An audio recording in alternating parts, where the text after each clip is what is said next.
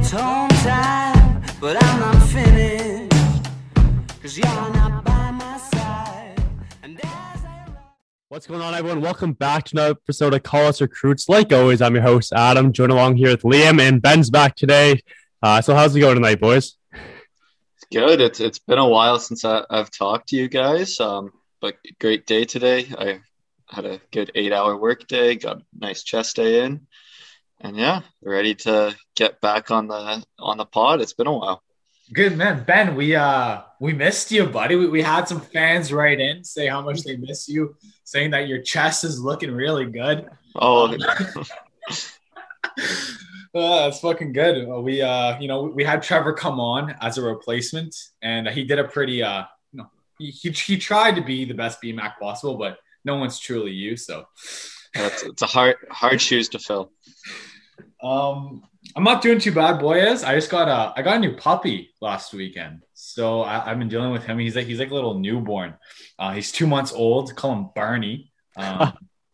He's doing pretty good. So other than that, it's exam period for me. I know you boys are working, so just going through that and trying to keep up with you boys. Yeah, living life right now. 2 weeks left of my job. 2 weeks left to the draft, so it's a pretty good time to be excited in the boy as residence right now. But so today we're gonna be talking about the NHL trade deadline. Spoiler alert: we might get heated towards the end of this, so put a heads up for that. Before we get going, we're just gonna talk about the Jadeveon Clowney signing. Jadeveon Clowney signed a 1-year, $10 million deal with the Browns this morning. I really like the signing. I think it's low risk. It's a 1-year deal, not tied up in cap. And Jadeveon Clowney past 2 years hasn't produced the sack totals that he's came to accustomed to, but he's been going on a roster with the Cleveland Browns with Myles Garrett, so he's going to be that secondary pass rusher. He's not going to be asked to do as much as he was on the Tennessee Titans and Seahawks. So I really like the trade. Like I said, low risk. It's a 1-year deal. It doesn't work out. He's off the books next year. But what are your guys' thoughts? Yeah, this kind of frees them up to kind of do whatever they want with the draft, because everyone had the mocking one of the many edge rushers. Now they can really just take the best available player who's left on the board, maybe a guy in the secondary, but they kind of filled those needs in free agency too. So it's kind of a surplus now. Really, they just take whoever the best available player on their board is, which is really what you should do anyways. But I really like this move for the Browns. Yeah, their defense is going to be a wagon next year, man. Just talking about the draft real quick, I'm just thinking back. They don't really have any needs. I'm going on offense, right? Their receivers are extremely solid. Odell Beckham Jr., Landry, Higgins. I'm missing a couple of the rookies who they drafted last year. Peoples-Jones, another one. Yeah, they have 2 tight ends. They have they have 3 tight ends. They have Hooper and Njoku. Francis. And they drafted that kid out of Florida, Bryant. Yeah. They drafted an offensive lineman last year. Gerder Wills. They're the best offensive line in football, probably, too. Yep. That they have a solid QB. They have 2 amazing running backs. So their offense is solid. Their defense is extremely solid as well. They don't have too many secondary needs. Maybe a linebacker. Linebacker. Something I was. My brother's actually a Browns fan. I was talking to him today. If Caleb Farley falls you at 26, why not go and get him? Greedy Williams has those injury problems as well. So might as well just get – if Caleb Farley falls them, I love that pick for them because he had to play beside Denzel Ward. I think Greedy Williams would be a fine player, but he hasn't played enough. So it's basically, like BMAX said, BPA. They don't really have any glaring needs. Linebackers, add in the secondaries, not a bad idea. But their trenches are dominant. That defensive line is dominant. That offensive line is dominant. I would consider them the second best team in the AFC now.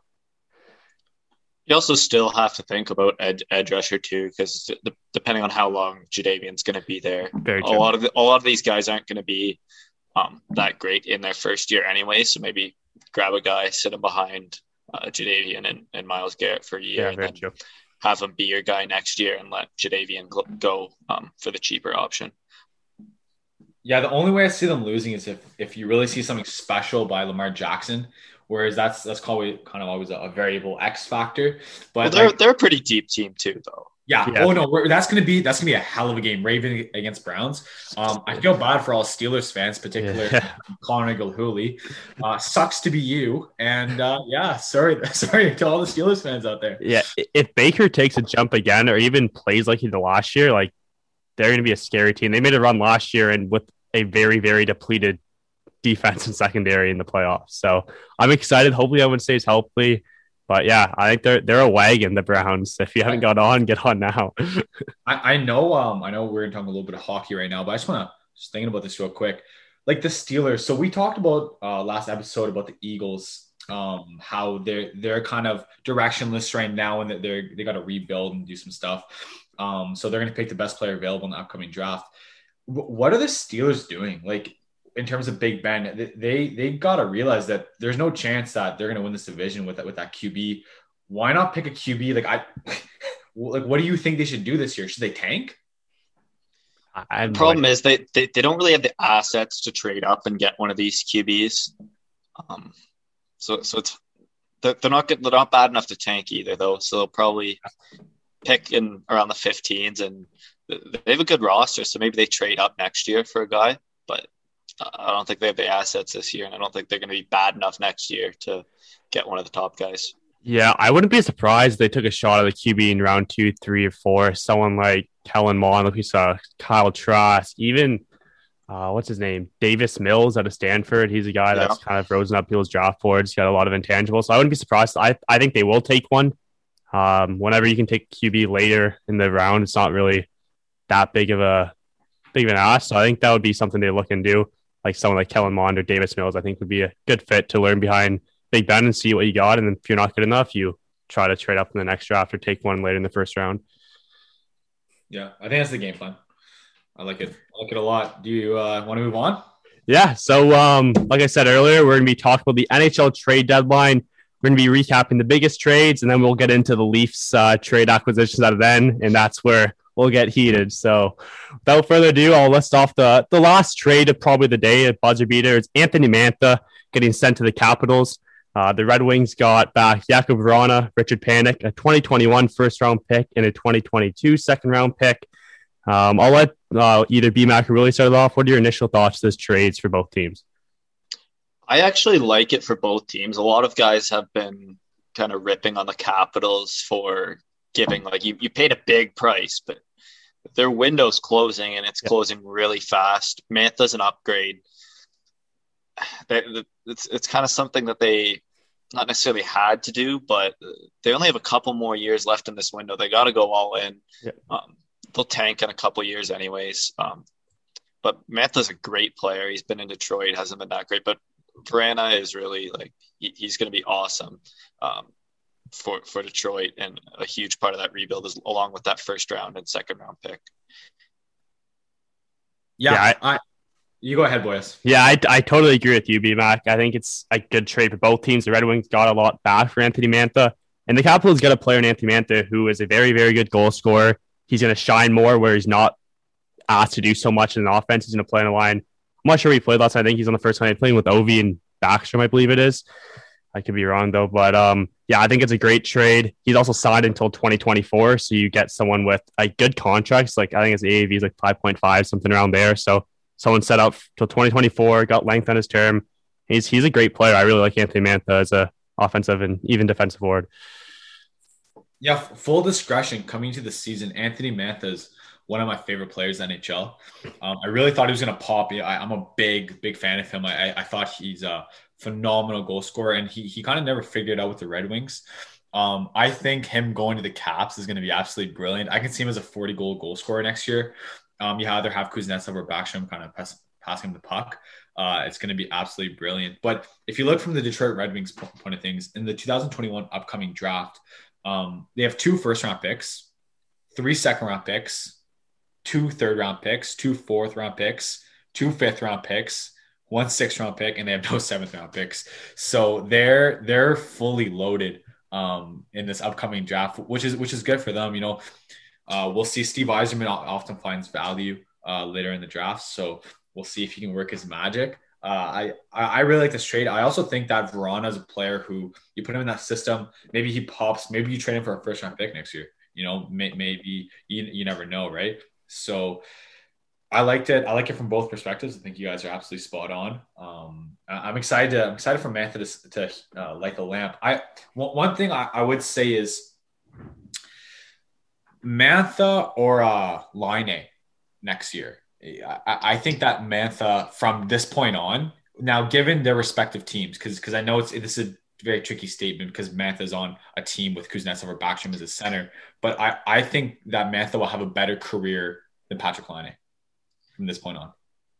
I honestly I'm pretty convinced at this point that Laine isn't in Columbus next year. So it really depends on so many different factors that I think Laine is probably the better talent still. Yeah. As much as I believe Mantha's a fucking phenomenal hockey player, the talent that Patrick Laine has is insane. He just needs to be in the right situation. How much would you pay him if he was a UFA? You're Arizona. Coyotes. If I was Arizona, I'd. Oh man, it's so hard with him because it's kind of boom or bust. What line are you gonna get? Like if you get a Laine that's gonna work hard, $8 million. But if you don't get, maybe even more. But if you don't get that if you get the guy who's just gonna sit in his room and play video games and not care about hockey, then you don't want to pay any more than like 4 or 5 now. Like it's hard. Yeah, I think it all depends where, like, the line you're getting. Like you said, when he stages his career in Winnipeg, he's phenomenal. He dominated the game, has a tremendous shot. Just depends if he's going to work or not. That experiment in Columbus has gone very, very bad so far. Torch has benched him late in the game multiple times. So we'll see. I'm interested to see where he is next year. Like D-Mac said, I don't think it's Columbus. I don't think he would want to stay there after his experiment. It's just kind of hurting his value and deteriorating him. But we'll see. Do you have any last thoughts, Willie, before we move on to the next trade? Yeah, just think about it quickly. You know what exactly what I'd do for Patrick Laine? I'd give him Willie Nylander's contract, and I'd say either you sign this or all right, we don't sign you. I think at 6.974 would be a nice contract for Laine. Yeah, that's a pretty fair deal for him. Can we talk quickly? I know we've talked about this trade a lot, but Stevie Yzerman, like, he's one of the best general managers in the league. And I'm a big, like, I hate how the NHL always just hires ex-players as general managers and stuff. I think it's kind of silly. Like, you might want a guy with, like, a degree in whether it's statistics or business or something. But I don't know. Like, Joe Sakic's also one of the best general managers in the league. So... Yeah.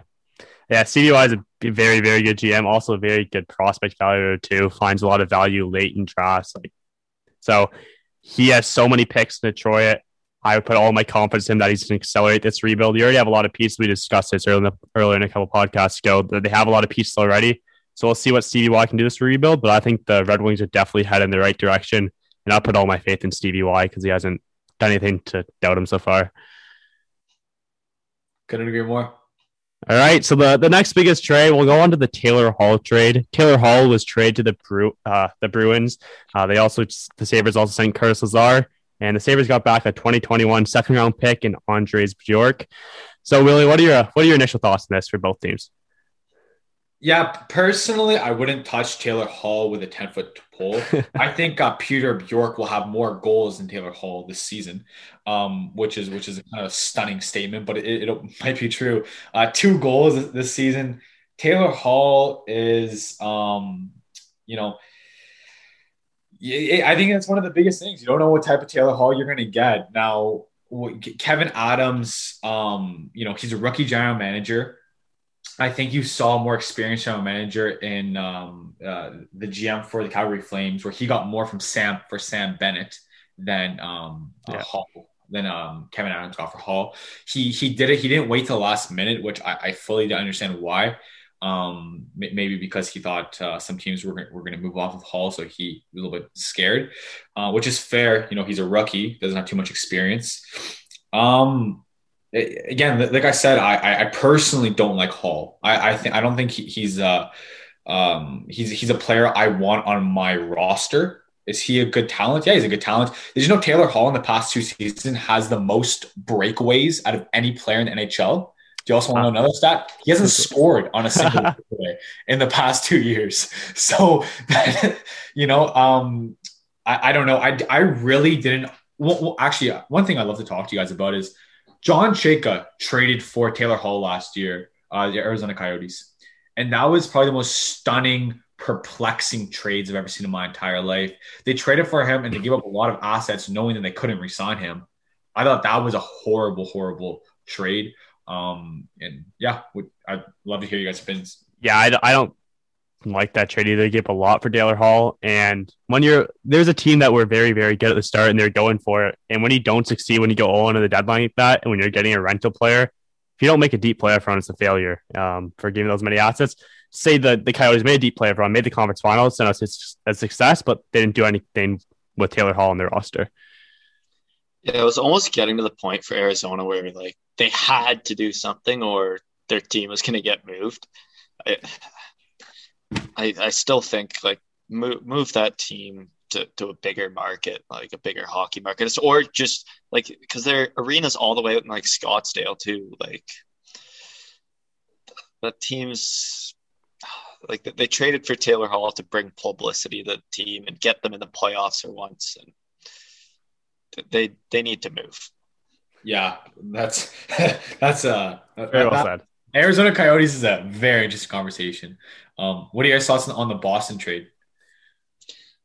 I'm excited to see Hall on an actual good team. Like, how many good teams has he played on in his career? Like, he gets all this bad rap for always playing on bad teams and like his teams never succeed. But hockey's a team game. Like, he hasn't had that much around him throughout his career. So I'm excited to see him in Boston with some good players. Maybe he gets to play with Marchand, Bergeron, Pastrnak, some combination if they split that big top line up. And maybe he starts putting up some numbers, although he played with Eichel this year for a lot of the time and scored 2 goals. So who knows? Yeah, we'll see. I like the trade for the Bruins. Like, they didn't give up too much. They got a player like Hall. Didn't give up a first-round pick. Didn't give up a big-time prospect. So I like the trade for the Bruins. There's like statements and like reports going around that they're interested in re-signing them. So if you can get Hall locked up on a team-friendly deal by not giving up too many assets, I think it's a win. And I think he's going to provide scoring depth to that team if he can get back to his Hart Trophy winning form like he had at the Devils. How much would you sign Hall as an unrestricted free agent? Oh, not this game again. Probably Willie Nylander contract. Same as Connor Laine. Yeah. Jesus Christ. Honestly, really, I was thinking $4 million max. No, he'll get way more than that. Come on, man. Like, Jack Hyman's going to get more than $4 million. He won the Hart a couple years ago. Like, give him a break. Like, even though that entire Buffalo team was a tire fire, like, yeah. Well, it's an interesting topic. I know we're going to talk about Nick Foligno, but a little bit later. But, you know, Kyle Dubas had the option to either get Taylor Hall or Nick Foligno, and he got Nick because a large part is, you know, the non-tangibles, the leadership qualities, where you have Hall where he seems to be like a horrible, I don't want to say the C word, but C word in the locker room. You know, he goes to Edmonton, kind of ruins there. He goes to New Jersey, ruins there. Goes to, you know, I was talking to an executive for the Arizona Coyotes last year, and he said that, one of the reasons why Taylor Hall was playing so bad in New Jersey is because he just broke up with his girlfriend. So that's why he's doing it. And I'm like, that's a fair point. But I was talking to Con, and Con made the really good point of, hey, like, you shouldn't have to, as a general manager, as a personnel for an organization, you shouldn't have to care if a player broke up with his girlfriend. You know what I mean? The player should be consistent 24/7. When you have a player that has consistent, you know, mind games in his head, I wouldn't feel comfortable handing him a $7 million contract. Yeah, that's very true. Well, I think it's just the name that will get the contract. He's still has success. He's still at a decent age too. He's not getting up there in age yet. So I think, like 6.5 somewhere around there. The Willie contract's probably what he will get. I probably wouldn't pay him that, but I feel like that's what he will get on an open market. Like, and if you're a general manager that looks at some advanced analytics too, like Taylor Hall has been one of the most unlucky players in the NHL this year. like he won the Hart Trophy. He has some shooting talent. His expected goals are way above too. Like he's, I think, the highest player in the league in terms of goals below expected right now. So that would be a point to say maybe he's a little undervalued right now, depending on what contract he gets. Because as Adam said, he still has huge name value. That's going to be stuck to whatever the contract he gets is, but he's gonna be better than 2 goals next season. Yeah, and sure. Even the rest of this season, like. Yeah. So if we move on to the next trade, Willie briefly mentioned this. It's just the next on my list. Sam Bennett got traded to the Panthers. The Calgary Flames got back a 2022 second-round pick, Emil Heineman, and they also sent a 2022 sixth-round pick to the Florida Panthers. I can start off with one. I don't really get this trade. He's going to play in the bottom 9. I think he's a fine player for the bottom 9. Do I think he's worth a second-round pick? No. Two second-round picks. 2 second-round picks. Well, okay. Well, Heineman was a second-round pick. Okay.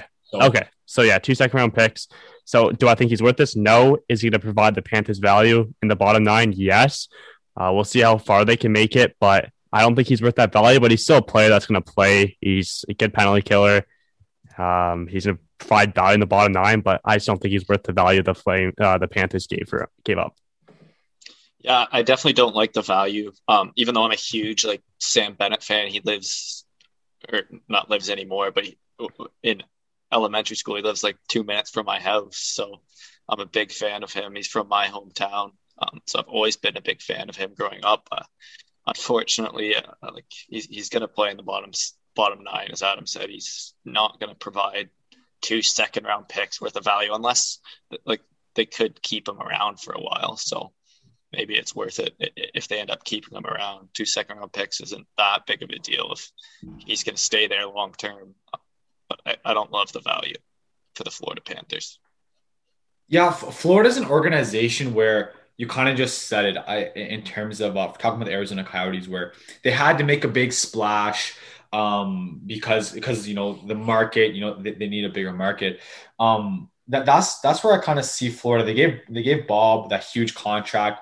I find a lot of the times they make kind of big splashes because they want to contend and they really, really want that Stanley Cup, but it's not the most strategic. And I think this is another example of it. 2 seconds for Sam Bennett. I'm not the biggest fan of Sam Bennett. I don't understand it personally. I think Heineman's a phenomenal player. He's currently playing the SHL, 13 points in 48 games. I think he projects as a solid defenseman in the NHL. Would I have done it? No. Do I understand why Florida did it? Yes. But I don't know. Yeah. Florida also hasn't gotten too many rentals like this in the past few years. So they can afford to give up a couple picks like that, where other teams that have been in the rental market for years and years and their prospect pools are depleted, maybe they can't afford the luxury, but Florida needs one. Let's give them one. It would have been nice to see a Mantha go to Florida. If you trade Saron Noel and a second round pick, and then I don't know, another player for a player like Mantha, add a little more firepower to that team. That would look pretty nice. Yeah, I agree. So we can move on to the next. Oh, go ahead, B-Max. No, I still don't get why they didn't re-sign Dadonov, but that's for another day. Yeah. So moving to the next trade, I'm going to the Jeff Carter trade. The Penguins get Jeff Carter. They gave up a conditional 2022 third-round pick and 2023 fourth-round pick. The conditions are still not released by the teams, but we'll see. It's probably some playoff sentence or how many goals he scores. I'm not sure the exact sentence, but somewhere around that nature. My initial takeaways. I think it's a good move for the Penguins. I like Jeff Carter's game. I think he's a good player. He's going to provide value in that playoffs. Kind of like the Capitals. Their window's closing. The Penguins, they went out and got a player that's not like the caliber of Anthony Mantha for the Capitals, but he's a player that's going to provide value on their team. He's played in a lot of playoff games, and he can still score goals at a good level. I don't really care about this move. It's not really going to do much. Yeah. They gave up nothing. Carter's not going to do all that much. Whatever. That's fair. I just looked up Carter's age. I didn't know how old he was. I thought he was going to be 32. I was going to say maybe he's a little more gas left in the tank. He's 36 years old. So yeah, he's pretty old. Like you said, I really don't mind it. low risk, decent reward. Yeah, like he can play power play though. Still, he can play power play. Definitely. You I don't know. I think if I have Crosby on my team, hopefully, I think Brian Burke and Ron Hextall are currently working on a game plan. I think that they do need to trade Malkin. I think that needs to be primary number one this offseason. I'm glad they didn't do it during the regular season. But yeah, third and fourth. They need some youth on that team. Yeah, definitely. Yeah, definitely. So I'll go off the next trade. The Vegas Golden Knights acquire Matthias Janmark and a 2022 fifth-round pick for a 2021 second-round pick and 2022 third-round pick. Not a big acquisition, but I like Matthias Janmark's game. I think he'll provide value. He's probably going to play in that third line. Probably slot as a third-line center. Going to provide value to the Vegas, taking another playoff run. But what are your guys' thoughts? Yeah, they're not giving up that much. Like second-round pick for a guy that's going to play third-line minutes. Pretty fair trade for both sides. Chicago wasn't going to do much this year anyways, so good for them to get value for an asset that they weren't going to keep. Yeah, but Matthias Janmark was a beast last year with the Dallas Stars in the playoffs. He's a nice bottom six guy. He's the type of guy who I really like that acquisition. Vegas has kind of shown in history, I'm thinking primarily with the Anthony trade, that they don't really mind giving up second and third round picks. A lot of times in NHL, the hit rate for those picks are not very high. They got decent compensation for that in Janmark. And, I think I'm interested to see what Chicago does, because Chicago's a team where Hayes is going to come back next season. Kirby Dach, they have Adam Bockfist. By the way, I just ordered an Adam Bockfist jersey and it came in the other day. Bockfist, I think. Bockfist. Adam Bockfist, number 27. He's a future Norris winner. Okay, easy on that one. He's a phenomenal defenseman, but calm down a little bit. Every young defenseman you talk about is a fucking future Norris. Yeah, Jake Sanderson, the best player to come since Jesus Christ. Hey, buddy. You fucking watch your mouth there, boys. I'm sticking by the point that Makar is going to rip off 10 Norrises in a row. Yeah, Quinn Hughes is in there too. Your boy Miro Haskinen, who you're in love with as well. Oh yeah, but I like him, man. Vegas is preparing themselves for a deep playoff run, and that's the type of shit you got to do. Not much else to say other than I'm excited to see the Vegas Golden Knights in the playoffs this year. I think they're going to be this the year the hardest out. Yeah, I agree. I'll go off one more trade before we get into Leafs talk. Yeah, we'll go into a couple of ascension talks as well. But the one that happened a bit earlier, on April 10th, the Lightning acquired David Savard and Brian Lashoff. Was a three-team trade. They gave up a 2021 first-round pick and a 2022 third-round pick to the Columbus Blue Jackets and the Detroit Red Wings for that fill-in team to take on some cap hit, and they got a 2021 fourth-round pick off it. This is a trade I really like for the Lightning. Lightning are a powerhouse. They get more depth in the defensive line. And David Savard's a phenomenal hockey player. He is very good defensively. He's going to provide valuable minutes in the playoffs, and the Lightning are poised for another cup run this year. Yeah, the rich get richer. Yep. One of the more interesting things where you see this year is you see some teams how they value the draft, because this draft is definitely a crapshoot where you have a lot of these kids who haven't played that much as a result of the OHL being shut down. WHL just started up again, and a lot of these kids have gone overseas. So you look at the Columbus Blue Jackets, and I guess they see value here. They have 3 first-round picks that come in draft. And you see once again, the Tampa Bay Lightning not value their high-end draft choices, which is when you have a development system like Tampa Bay Lightning where you can kind of pick a 5th-round draft pick and develop them. Yeah.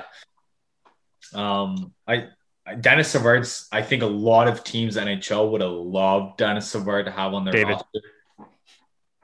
Is there Alrighty, here we go. There is a Dennis Savard. He had concussion problems, right? Like really bad, can't walk anymore or something like that. It was but there's a Dennis Savard. A beast? Yeah, he was a very good hockey player. Just had so many concussion problems. Like his brain, I'm pretty sure his can't remember a lot of stuff. I know he's had severe concussion problems from the NHL. But David Cigar, David Cigar, there you go. Is he's a player. He's your prototypical top four defenseman, beast, defensive stalwart. He's gonna look nice in that blue line, and it's gonna make Tampa Bay Lightning a very difficult out in this upcoming playoffs. Yeah. So before we get into the two extensions, do you guys have any other trades you'd like to mention before we get into Leafs talk as well? Yeah, well, you didn't mention any Ottawa Senators trades. What do they get? A 6th round pick, and they're gonna. So Ottawa Senators, phenomenal. So last year they traded for Mike Riley, a 5th round. They traded a 5th round pick to the Montreal Canadiens for Mike Riley, and they flipped him this year for a 3rd round pick to the Boston Bruins. With Grzelcyk being out, I think that's a phenomenal acquisition by Boston. They picked up Lazard, Hall, and Riley. I was texting this to one of my buddies. You know, when you have that line, I kind of think you have to go for it every year. Now, whether it's small acquisitions like they did this year, or they go big like they did last year with getting Cache, and I think they got another player last year. But you know, I think Riley's a really serviceable defenseman. I think he'll re-sign there. I think he's a solid top 4 defenseman, and we netted a 3rd rounder for him. Any opinions on that? I mean, care. It's an Ottawa trade. Doesn't really come to my attention. They'll probably screw up the draft anyway, so it doesn't really matter. Another trade that happened is we traded Goodbranson for a 7th round pick. That was tough to see him go for a 7th. I kind of wish we traded him. He's a really good veteran leadership. And we traded Braden Colborne for a 7th rounder as well. So we're accumulating the draft picks. We have plenty. 7th round picks. How fun finding a starter in the 7th. hey, Tom Brady was found in the 6th round. So Tom Brady plays in the fucking NFL though. Tom Brady's also the GOAT. You're like every kid. Oh, Tom Brady got picked in the 6th round. I can make it. Michael Jordan was cut by his high school. Yeah. Michael Jordan was drafted 3rd fucking overall. Willie, sometimes. You want to talk about the extensions? Yeah, I'll get into the 2 extension. The biggest one, Alex Iafallo signed a 4-year, $16 million extension with the Los Angeles Kings. I think it's a great signing for the Kings. It's going to be good value for him as a player while they go through this rebuild. I'll go through the other extension before you guys give your thoughts. Scott Laughton signed a 5-year, $15 million extension with the Philadelphia Flyers. Again, I think this is great value. $3 million cap hit. I like Scott Laughton as a player. He's a player that's going to play in your bottom 6 on that 3rd line. Who's going to be a pest to play again. So he's a player every team loves to have, and I think that's good value for Scott Laughton. Yeah. The only problem I have with those is they're not going to be more than just role players, and we got a flat cap here the next couple of years. Now, LA won't have to worry too much about the cap anyways, but paying like a role player $4 million in this flat cap time where there's going to be a lot of teams in cap trouble might not be the best idea, but I like Iafallo and Laughton both as players. So yeah, I actually I completed an analysis on me and my buddy Johnny Geddes completed analysis on Iafallo, which will be be published soon. I had him at 3 years, I believe 3.75. So I was off by a year and $250,000. And John was very close as well. He had him between that. I think he had him between 3.75 and 4.25. So he was almost right on the money. Iafallo is a really good player that needs to be surrounded by very good talent. He's not going to drive play, but he can play 1st-line minutes. Has a really skillful player, continuously makes the smart plays, phenomenal hand-eye coordination. But once again, doesn't drive play. So he's really dependent on his line mates, which is fine. You know, you're going to pay a guy $4 million. That's a decent amount of money personally. I think Scott Laughton's a phenomenal signing. He wanted to play with the Flyers, so he signed he signed a discount to play there. One of the more interesting things when you look at both signings is I would rather have Scott Laughton on my roster than Iafallo. And Scott Laughton signed the cheaper contract. So it's definitely an interesting situation there. I had a lot in a guy's schedule or circled for the Ottawa Senators who I would love to have in my bottom six. I think any team would love to have a player like Scott in their bottom six. I'd probably rather I have Follow, but I'm pretty close with those two guys. They'll play somewhat similar roles, but they're on different teams. So I Follow is obviously going to be higher up in the lineup when he plays on a team like LA, whereas Lawton will be down lower on a really deep Philadelphia Flyers team that's been struggling this year. Yeah, I agree with both of your takes. So we reached the time we're going to talk about the Toronto Maple Leafs deadlines acquisitions. This might get heated, might not. We'll see how absurd Willie's takes are. We'll see how many buttons he pushes on mine. So without further ado, the Leafs they went all on this deadline. I thought a lot of their acquisitions are very good. It made their team a lot better. So the biggest acquisition was getting Nick Foligno. They only retained 25% of his salary in Stefan Noesen. And they gave up a 2021 first and a 2022 fourth. The Jackets, who retained 50% of the salary, and the Sharks for a 2021 fourth, who retained 25% salary. So, BMAC, you're a Leafs fan. I want to hear your takeaways before me and Willie kind of take it away as well. Yeah, so we talked, actually, it might have been the last episode that I was on about how I didn't really want the Leafs to go too crazy with trading first-round picks this year. But I do really like Nick Foligno. He's going to provide a lot of value for them, probably on that third line, but he can play up in the lineup. Hopefully that first-round pick's very late in a weird draft that a lot of these picks are probably going to be more. We'll see more misses on these picks than we had in past years, at least later in the first round. So I don't know. It's fine. I'm not too excited about it, but I'm not too mad about it either. So. All right, Willie, you go first. So I'll see how mad you make me. Yeah, so when I first heard about the Nick Foligno trade, I loved it. I'm like, oh, yeah, nice. Nick Foligno's a really solid guy in the locker room, team captain of Columbus. One of the more interesting things is he's one of the best forecheckers in the NHL. So, Toronto Maple Leafs have the lead a lot. And they need forecheckers. So he's going to be really good for that role. I think he fits perfectly for the role that they're looking for him to fill. And at first, I thought it was a phenomenal acquisition. Riley Nash trade was excellent.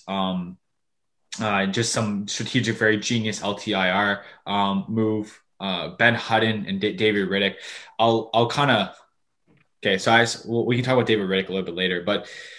So Nick Foligno, Riley Nash, Ben Hutton, and David Riddick are all UFAs after this season.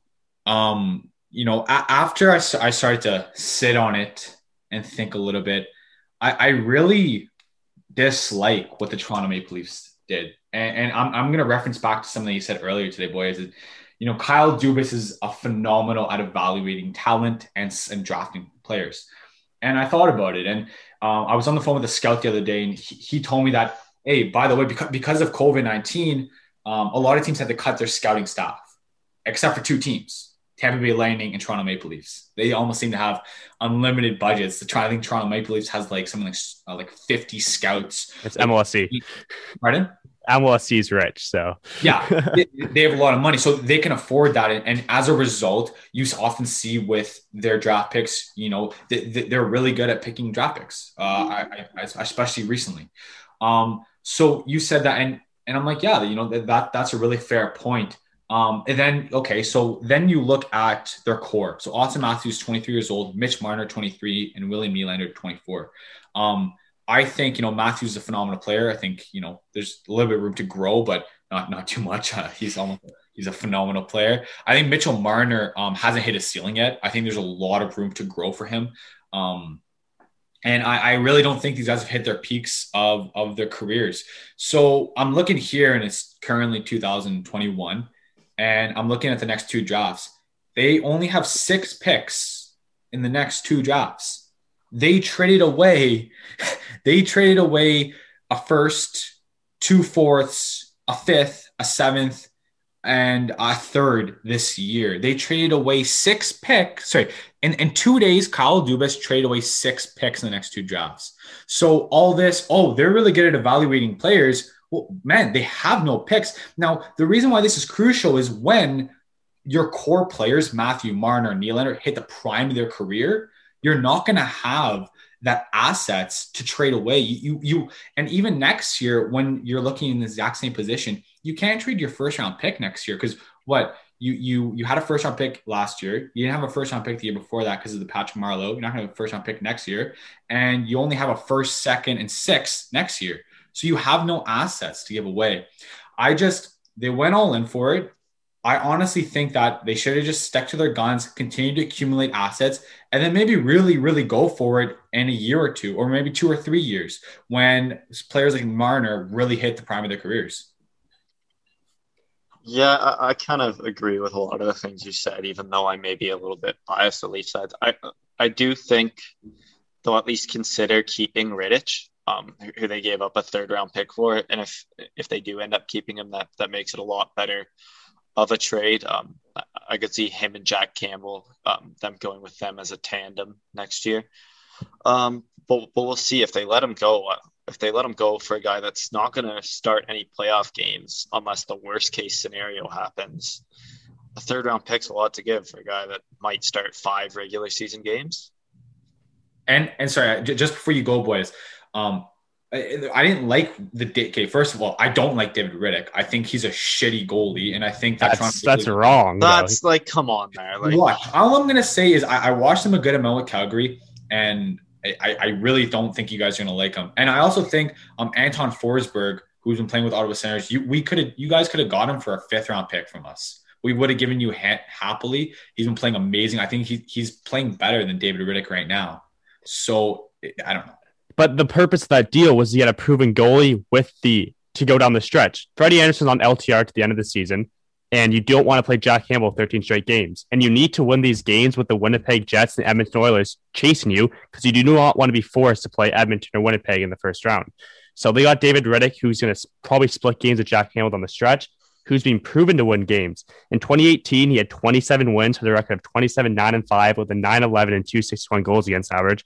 Has a career phenomenal Calgary team that year, though. Yeah, but he has a career 908 save percentage, and that's for a backup goalie. That's one of the best in the league you'll find for someone who has a career 908 who's played in playoff games, who's had a starter role. So yeah, they could have got a backup goalie, but they want someone proven to win game down the stretch because with Calgary, with Edmonton and Winnipeg gaining on them, they can't give up any room. And by putting Michael Hutchinson in there, you're almost sacrificing that game. Yeah, I don't know, man. I think that was an absolutely atrocious trade. It's just, okay, so pretty much what you're doing with that trade is you're saying bye to Frederik Andersen, and you're committing next year to a tandem of Jack Campbell and David Rittich. Now, I would do that. But do you care that much about seeding in the playoffs this year? Like you're gonna play Winnipeg, Edmonton, Montreal. Like I'd rather play Montreal. Do you care what order that's in? Do you care which team that is? I don't. Kyle Dubas does. If they lose the first round, Kyle Dubas is fired. His job's on the line. If they lose another first round pick, give up all these assets, he's on the line. You live in a market in Toronto where there's so much pressure on you to succeed, and having 4 consecutive first round exits, Kyle Dubas his ass is on the line. If they don't win, he could very well be fired next year. Man, he'll be fine. He'll be fine. If they don't make it to the Eastern Conference Finals, like, okay, so you're not going to re-sign Nick Foligno. That's just you're just not, you don't have the cap space. So if you guys lose in the first, like what Kyle Dubas did this year was he gave away the 2021 draft for you guys. That draft's garbage. Consider that nullified for you. If you guys don't make it to the Eastern Conference Finals, at least, like. Serious damage control. Like, I don't know what you do. And David, man, I don't know. Like, so I want to go back to this question. You feel comfortable with a tandem of Jack Campbell and David Rittich heading into 2021, 2002 season? Yeah, I'm fine with that. They'd both be. Jack Campbell has proven to win games on the stretch, and David Rittich's proven to win. The roster the Leafs will put on the ice next season is better than the Flames did in 2018. And David Rittich, I'm 100% fine with that tandem. 27 wins. Like they don't have much better options. That's the thing. Freddie Anderson's going to get 5.5 probably around their cap hit. You're going to get David Rittich and Jack Campbell for under that. So you get 2 goalies under that cap hit with more salary space to spend on Zach Hyman and people like that. If you want to be a Stanley Cup contending team, I don't know if Jack Campbell is your number one guy. That's my only statement. It's like, yeah, sure. I saw Antoine Khudobin played phenomenal last year. And I definitely think it's possible for a goalie to hit a hot streak. Look at Andrew Hammond.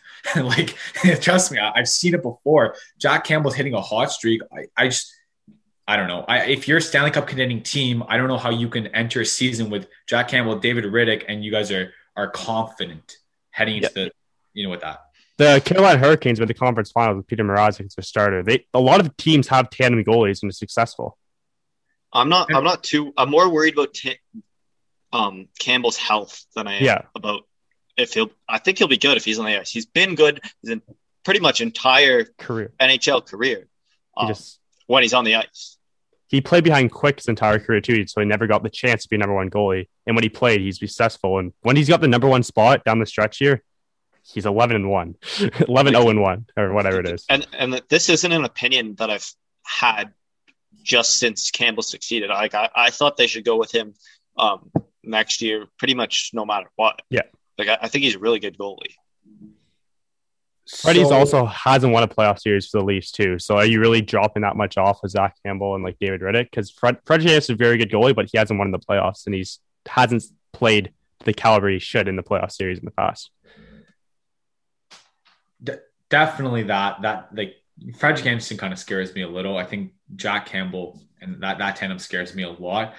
Like as Leafs fans, like what are your opinion of having 6 draft picks in the next 2 NHL drafts? Kyle Dubas will turn that into 8 to 10 picks. He always does it. He'll trade back.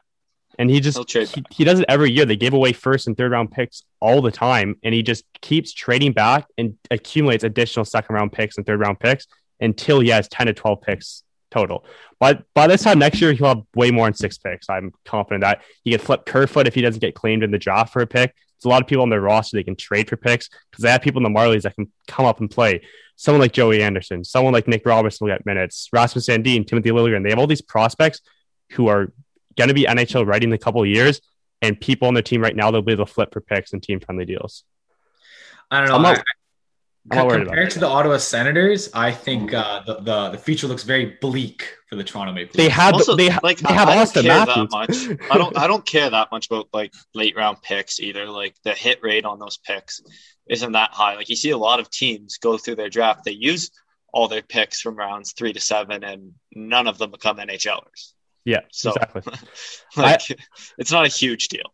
Yeah, I have a side here for Willie. So if say the Leafs make a deep run. So the David Riddick is a 2022 third round pick, and this is the history of the 90th overall pick. Which would that be that pick if the Leafs finish like top 4 next year? I'm going to list out the players.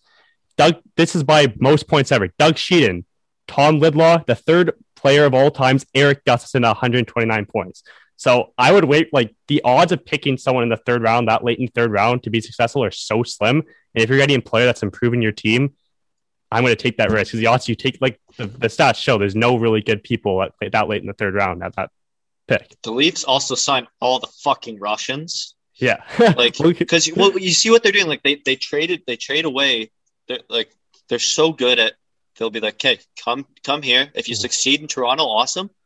Just like Ilya Mikheyev, everyone will love you. Yeah, you'll get different endorsements and stuff, and we'll give you a contract.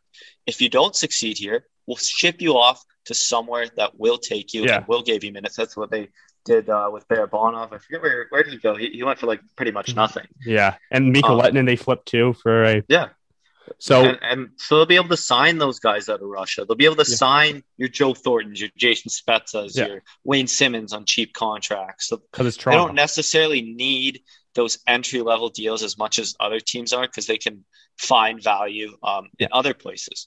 Yeah, their market speaks for itself.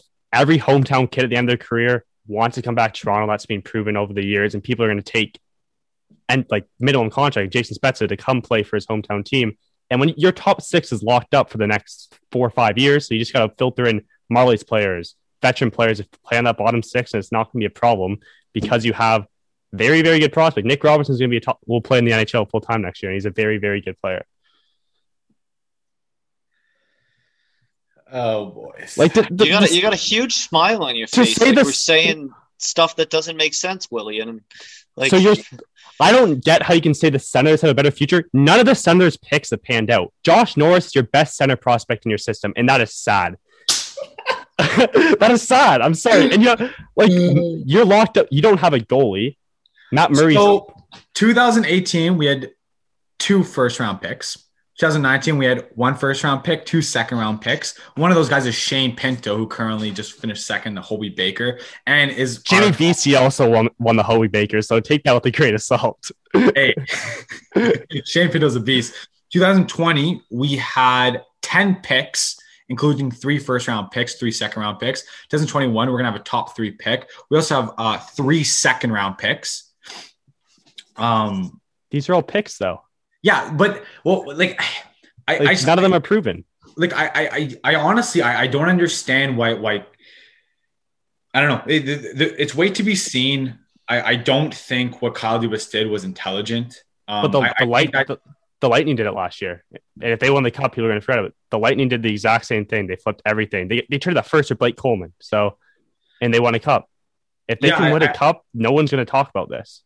And it's true. Hey, you're right. But I don't think this roster is ready to win a Stanley Cup. I think in a couple of years, once players like Marner hit their prime, you'll be more centric to hit a cup. You're just going to be missing the assets that you would have accumulated right now. That's the situation. Question. I'm kind of ready to have this conversation. After this question, though, we've talked about this enough. Yeah. I don't think Austin Matthews is a generational talent. Fuck off. We're not having this again. No, we're gonna have it right now. Because I thought about it. What do you define a generational talent as? A generational talent.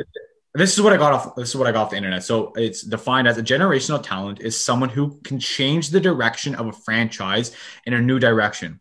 By doing so, they acquire accolades along the way, such as MVP, championships, and all-star selections. So before I let you guys go, boys, that's the fucking definition of Austin Matthews. He came in the league. Dumpster fire. They finished last. They made the playoffs. The 1 year he started their team, they made the playoffs and haven't missed the playoffs since. He's winning the Rocket this year. Yeah, so there's your accolades, and there's your change of the franchise. You just so is it because of the points? Do you view him as a generational talent because of the points? I don't, because he dominates defensively too. Yeah, he can win the Selke this year. People really legitimately think he's winning the Selke. He won the Rocket Richard and the Selke in the same year. He's not going to win the Selke this year, but he'll be like top 5.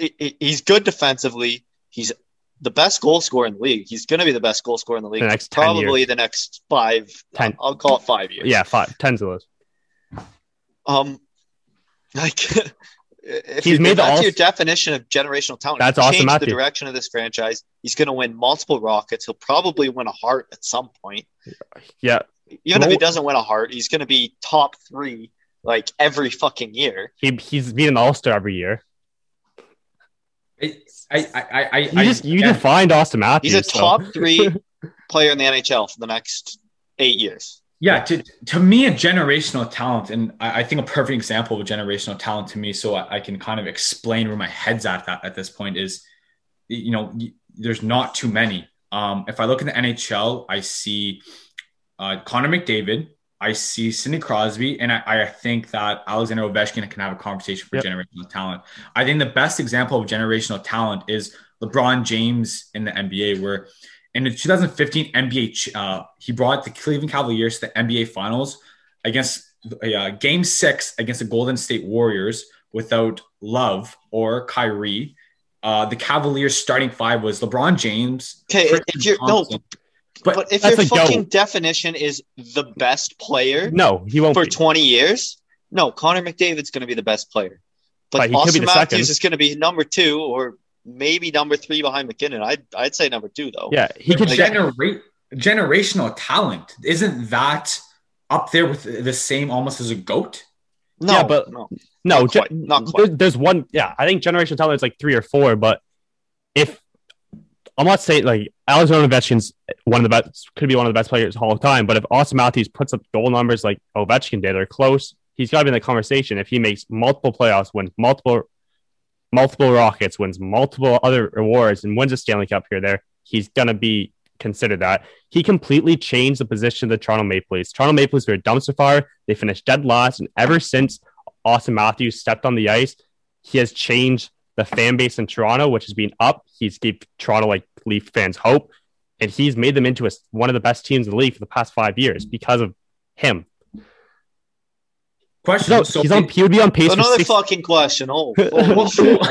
Is Patrick Kane a generational talent? No. I wouldn't say so. I'd almost get close to arguing that. So if you're gonna say Patrick Kane's on a generational talent, Patrick Kane I would make the argument. I think he's in the conversation. Like, is Malkin a generational talent? No, I don't think any of these guys are. I think the only generational talent is Connor McDavid, Sidney Crosby, and maybe Alexander Ovechkin. Okay, if you're going off that, but yeah, there's multiple. It's all discretionary based on what generational talent is. But Kane's also dog shit defensively, though. Yeah, that's the problem. If Kane was average defensively, you would say he's a generational talent. Auston Matthews is also a center, so that's more value than a winger. Well, there you have it, folks. There you have it. We will never see eye to eye on this conversation unless Auston Matthews proves me wrong. He will. What's he got to do, man? What's he got to do? I said this last podcast. He's got to make it to the Eastern Conference Finals this year and really carry the Leafs. I want to see him over a point per game in the playoffs. He's done that every playoff so far. Yeah, he has, but you haven't made it past the first round of the playoffs. They've been playing really good Boston teams, so give them a bit of a break. Those teams made Stanley Cup Finals. Yeah, they're in the best division in hockey, and they took them to seven every single time. They took Stanley Cup contending teams to Game 7 every single time. They're in the best division in hockey. It's not even close. They had the excuses are like that's why the Sens will never be an elite team, because in the division of Lightning, Leafs, and Bruins, and they'll run that division for the next couple of years. Okay, we're done. We're done on Leafs. We're done. I need to take a little breather. When the Leafs win the cup this year, I'm just gonna laugh. Oh, I'm gonna, because it's not gonna happen. Time mark this thing. They're winning the cup. You heard it here first. April 14th, 2021. Leafs lose in the second or third round. Not happening. All right. Any other conversations today? I don't have a 2-minute warning. I was going to get one playing, but I got a little flustered. I have a football one. If you don't have one, Willie. Yeah, I don't. You don't? Okay, I'll fire up the football one. Give me 1 second here. Big game for the Sens tonight. They play against the Winnipeg Jets. I'm excited to see Jean-Bernard Docker's in for Nikita Zaitsev, so I'm excited to see him play in his first game. It's Shane. He's a good player. Well. He'll be a bottom fourth, fifth defenseman in the league. Oh man, it's crazy how you guys don't value the Sens at all. I honestly think it's interesting because you don't have forward prospects. The thing, if this was a football team, or if this was no, we can use football. If this was a football team, you guys would be drooling, man. They had 3 first-round picks last year, 3 second-round picks last year. 2 of those first-round picks was in the top 5. It's completely different the NFL and NHL, because NFL prospects usually play in the first year. NHL prospects, they don't get to play for 3 or 4 years. So you know what you have in NFL teams. A lot of these picks won't play until 2023. And that when they're rookies, they're going to be playing against Auston Matthews, Mitch Marner in their prime. That's the concern.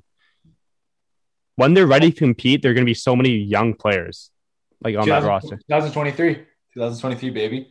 They won't make the playoffs till 2025. Mark it on the calendar. Who's their goalie? They don't have a goalie. They have 5 goalie prospects currently in their system. Would you like me to read them out to you? Yeah, but prospects. Ian Scott and Joseph Woll are also prospects. They have currently... Justin Pogge was also a prospect. Here's their goalie. Matt Murray, Joey Decard, Philip Gustafson, Anton Forsberg, Marcus Hogberg, Kevin Mendoza, Matt Sogard, and Levi Morellinen. Joey Decard... you guys have David Riddick, who I guarantee you next year you guys are going to hate. Joey Decard will never be he'll never be a star in the NHL. He's... Well, you never know. A goalie's a goalie. Exactly, but Matt Murray, don't even put Matt Murray in that discussion. Matt Murray isn't. Look what he's done this year. I don't care. It's about a bad team. It's an 865 save percentage. Yeah, he's a guy who has to prove himself to me. I think he's only 26 years old. I'm gonna end on this. The Sens have a lot of prospects. They have a great future, but their prospects don't only pan out. If everyone pans out, yes, they're going to be an elite team, but their prospects, so you can't really predict in the future. All right, here's my question for you guys. Who is the youngest starting quarterback in the NFL right now?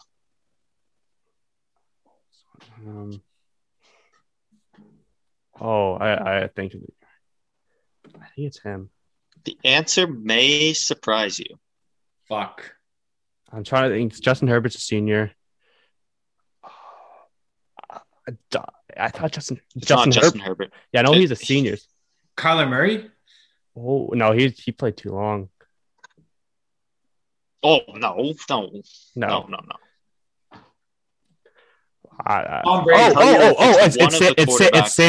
Darnold. Sam Darnold's 21 or 22. I'm pretty sure. I think he's 22. Sam Darnold? No. Sam Darnold got drafted 3 years ago. He's also 20. He was 20 years old when he got drafted. He's 20. He's 23. He's like number 5. He's like number 5. Is it Tua? No, he's like 23.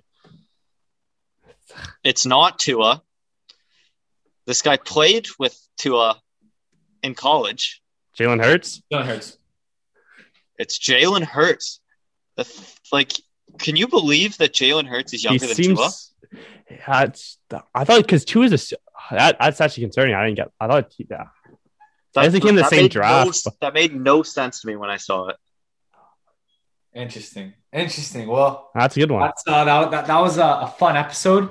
I hope all the listeners, enjoyed our debates.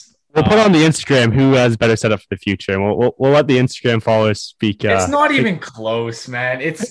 Willie, shut the fuck up. Man, you don't have a player like Austin Matthews, and you never will. Oh boy. We have who's gonna what center is gonna Austin? We're done. We're done. We're not getting into this again. We're done. Oh man, thank you for listening. Thank you. Have a good day, everyone, and shout out Hickory Dickory Decks. Take it easy. And as I arrived, I thought I saw you leaving, carrying your shoes. Decided that once again I was just dreaming of bumping into you. Now it's